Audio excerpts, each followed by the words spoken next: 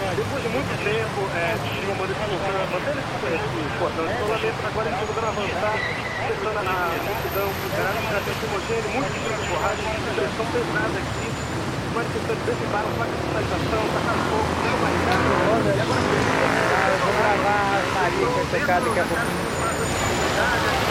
É a música que toca 6 horas.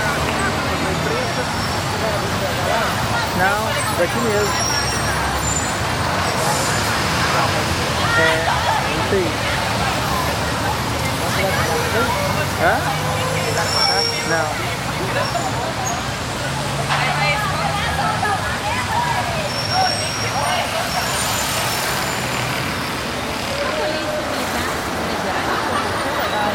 Ele fez um aniversário very peacefully. It was a nice session, and then thousands and thousands of people screaming on the streets, very enthusiastic.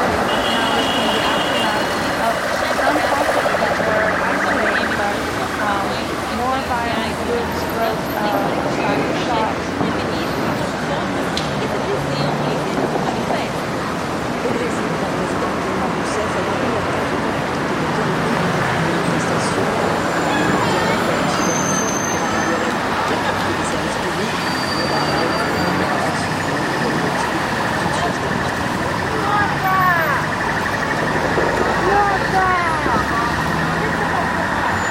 Eu vou gravar a Ave Maria daqui a pouco.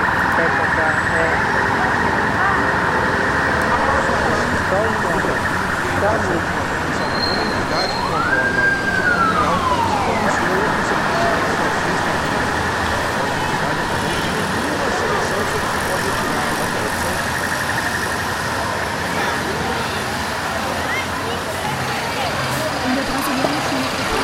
Moradores de várias partes das cidades diferentes e das condições estão comparecidos à Câmara Municipal de Belo Horizonte para visitar e participar da ocupação do teve início no sábado.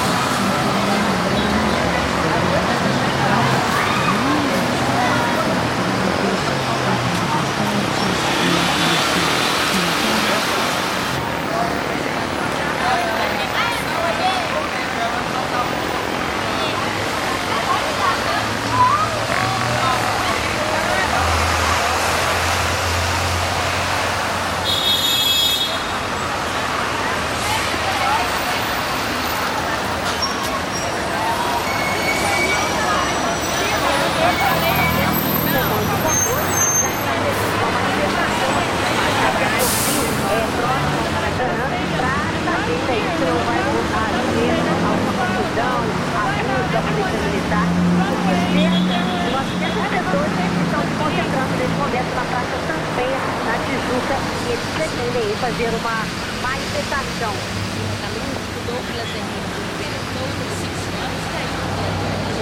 The protest against high bus fares has turned into a much larger issue. It started more than a week ago over a 9% fare increase on buses and subways in Sao Paulo. This is tear gas and other police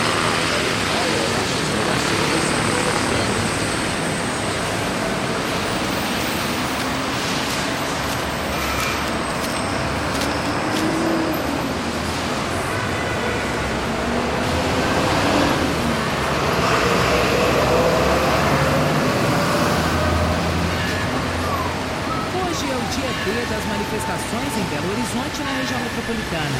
Milhares de pessoas